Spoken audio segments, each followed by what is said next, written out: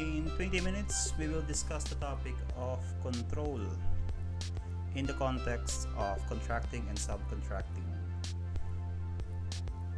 The issue of control is important in contracting and subcontracting arrangements because if there is no control exercised by the contractor, then it is the principal who will be deemed or considered as the employer of the deployed personnel. Conversely, if the principal is the one exercising control over the deployed personnel, then it is the principal who will be deemed or considered as the employer of these workers. Why is that? It's because without control being exercised by the principal, and conversely, it is the principal who's actually exercising that right, then the principal and the contractor entered into or are doing a labor-only contracting arrangement.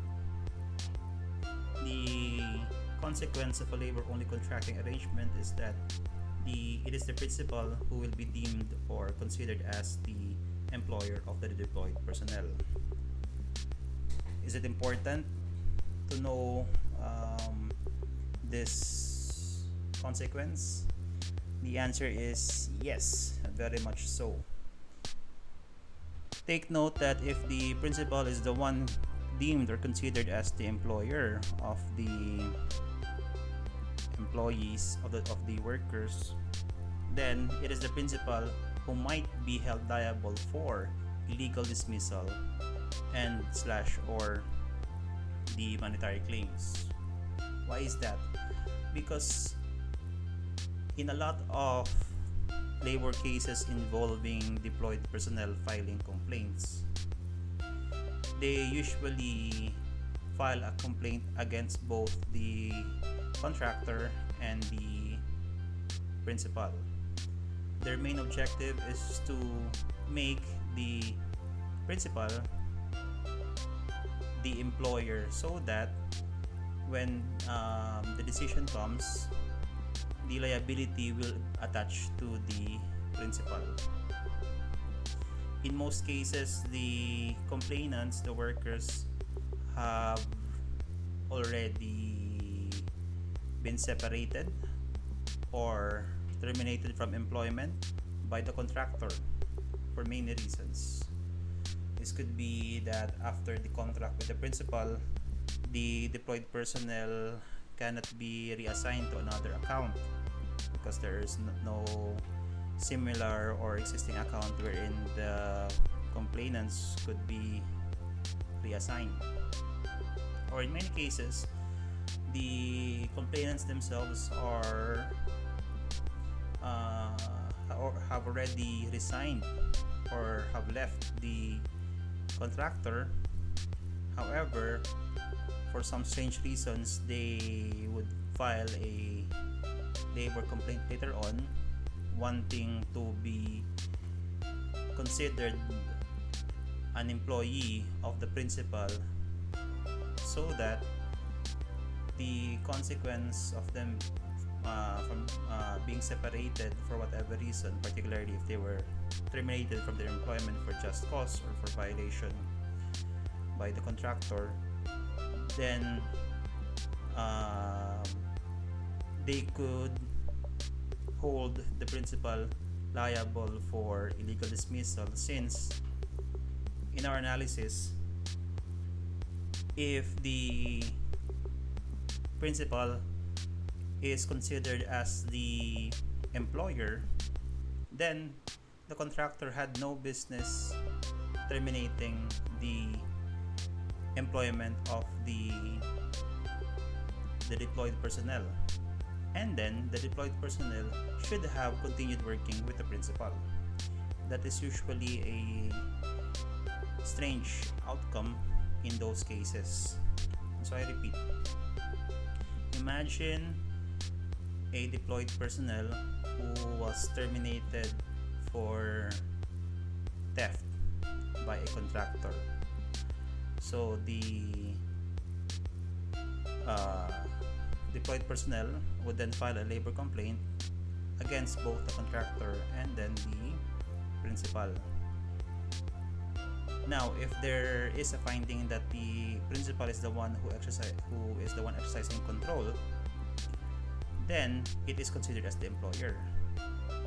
If it is the employer, then it should be the one who should have terminated the complainant, and due process should have been observed prior to the termination. Since that is usually not the case in many situations, since the contractor is the one known to be the employer of the deployed personnel, and then the principal would not want to exercise any form of disciplinary action over the deployed personnel, then you can expect that there is no documentation or evidence in favor of the principal. So ultimately, the principal has no defense against the claim for illegal dismissal or monetary claims, then it becomes liable for the consequences of illegal dismissal, such as back wages, damages, attorney's fees, and for the monetary claims that may be due to the deployed personnel. Now, what are examples of control? The classic and basic example of control is when the principal's personnel gives orders, directives, or instructions to the deployed personnel. That should never be allowed, because the principal and its personnel has no business directing or giving instructions to the deployed personnel, because it's not the employer. The main objective or concern or any interest by the principal is on the desired results of the service agreement it has with the contractor. For instance, in a janitorial and maintenance services, the desired results by the principal would be that certain rooms, floors, areas, or in and outside of the building should be clean and organized. That is its only main concern. That's the desired result. As to how it will be done, what tools will be used, the manner, the ways and means of doing it, the principal has no interest over it. It is the job or function of the contractor, since it is the one providing for services. So it is the contractor, through its representatives or its personnel, usually a supervisor, a coordinator, manager, who will be the one directing the deployed personnel on how to clean and organize using specific tools like a mop, like a wrench if there's some maintenance to be done, or some other tools. So that is the idea. That's what's a contractor and subcontractor is all about. That's the setup. The principal should be interested only on the results, or the desired results, and not on how to perform, on how to achieve those results. Another example of control is usually when a principal insists that the deployed personnel comply with its own policies, company policies and regulations. For obvious reasons, the principal has no right or interest to require that, because again, these deployed personnel are not its people. Another instance wherein a principal is held liable for control is when it exercises disciplinary action over the deployed personnel, or even just the right or power to recommend disciplinary action has been considered by the Supreme Court as an exercise of control. This is interesting because this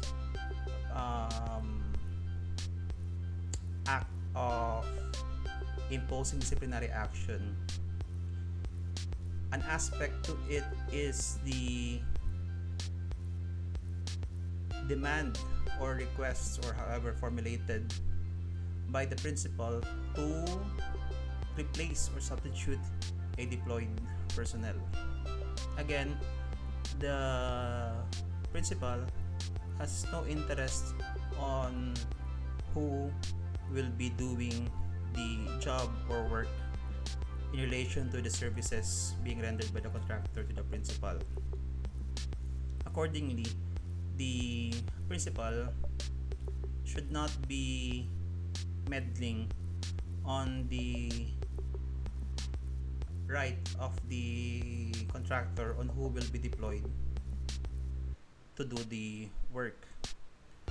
Most especially, or in particular, when it comes to pull out or recall of the deployed personnel. That should not be allowed, since once a deployed personnel is pulled out, it is not easy to reassign or relocate a deployed personnel to another account. Take note that once the deployed personnel is placed on a floating status, it is a case of no work, no pay. Thus, a pull-out is a form, or can be interpreted as a form of penalty on the deployed personnel. And if it's a form of penalty, then it is also a form of a disciplinary action. And if you trace why that deployed personnel experienced or was placed in floating status, and it can be connected to the action or directive by the principal, then the principal has exercised a level of control over the deployed personnel. If that worker files a complaint, it is possible that he or she may allege either constructive dismissal or illegal suspension, or possibly illegal dismissal if something untowards happen later on that she loses her employment. Okay.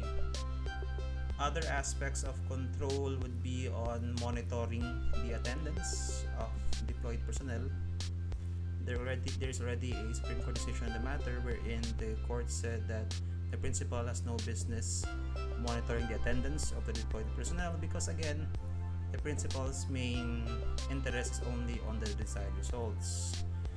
It has no interest, I know it is repetitive, but just for emphasis, it has no interest on how the work be done, who will do the work, and how many people are going to attend just to do the work. So long as the desired result is achieved or completed, then the principal has no say on the matter. Let's say, for example, you have a janitor who is deployed to you have 5 janitors who are deployed in a 5-story building, 5 floors, and then each janitor is in charge for each particular floor. Let's say only 3 were present and 2 were absent for an entire week. However, 3 of these janitors were able to cover the 2 other floors, such that the desired result that all 5 floors should be cleaned has been accomplished. Then the principal has no right to complain, or much more ask for any form of penalty over those two janitors who were absent. That is the essence of a contracting arrangement. As a principal, the principal would only be concerned if the services promised or the deliverables by the contractor being performed. If it is done, then everything's well and good. Okay. Other indications of control is when the principal insists, in addition to complying with its own company policies and regulations, the principal insists on the deployed personnel wearing its uniform. Now that's a big no. By requiring a deployed personnel to wear the uniform of the principal, then it is already showing to the entire public that it is acknowledging, although impliedly, that deployed personnel is its own employees. And the mere fact of requiring the uniform is an aspect or a form of control over that person. If you were the deployed personnel, wouldn't you be asking why you would be required, or why would you wear the uniform of a company that is not your employer, unless that company is somehow acknowledging that you are its employees? So it's basically some practical thought to it would show that should not be done. What else?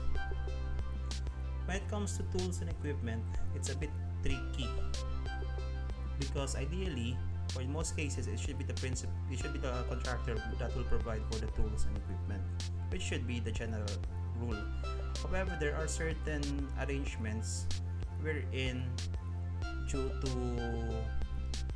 privacy concerns or intellectual property concerns, or the work that has to be done will involve sensitive personal information, then the principal can insist that the deployed personnel should only use its computer systems or laptops, which have security features or controls that can ensure the protection of privacy, intellectual property, and other proprietary information.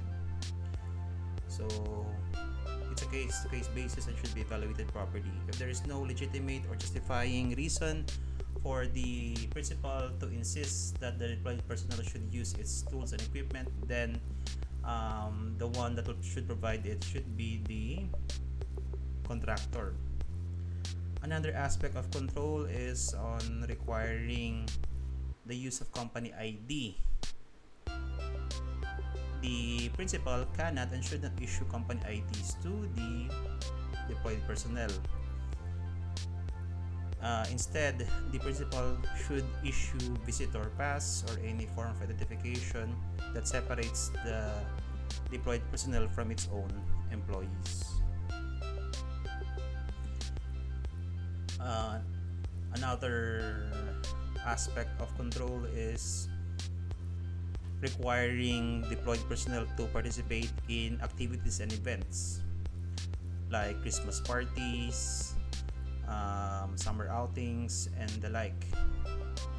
I mean, it's well and good, it's nice to hear those happening, but what the principal should do is simply invite those deployed personnel but not require them to attend, and make sure that in the activities it should not be compulsory on the part of the deployed personnel. Rather, he or she should be treated as a guest that should be allowed to simply enjoy the activities and events, and perhaps bond with the employees of the principal.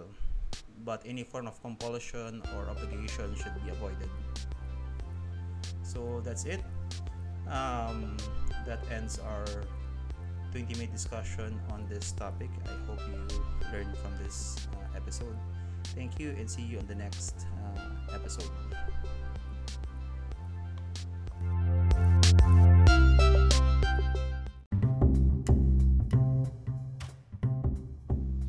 Hi, I'm Attorney Jake Del Puerto. Thank you for listening to this podcast episode. If you have any feedback, feel free to send us an email via info@laborlaw.ph.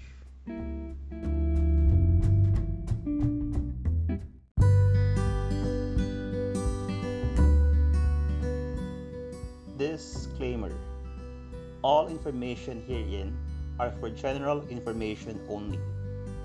These should not be considered as professional advice or legal opinion. Please consult with a professional for your specific concerns. If comments are made, they are the opinion of the speaker only. These do not reflect any organization that he may be connected or affiliated with.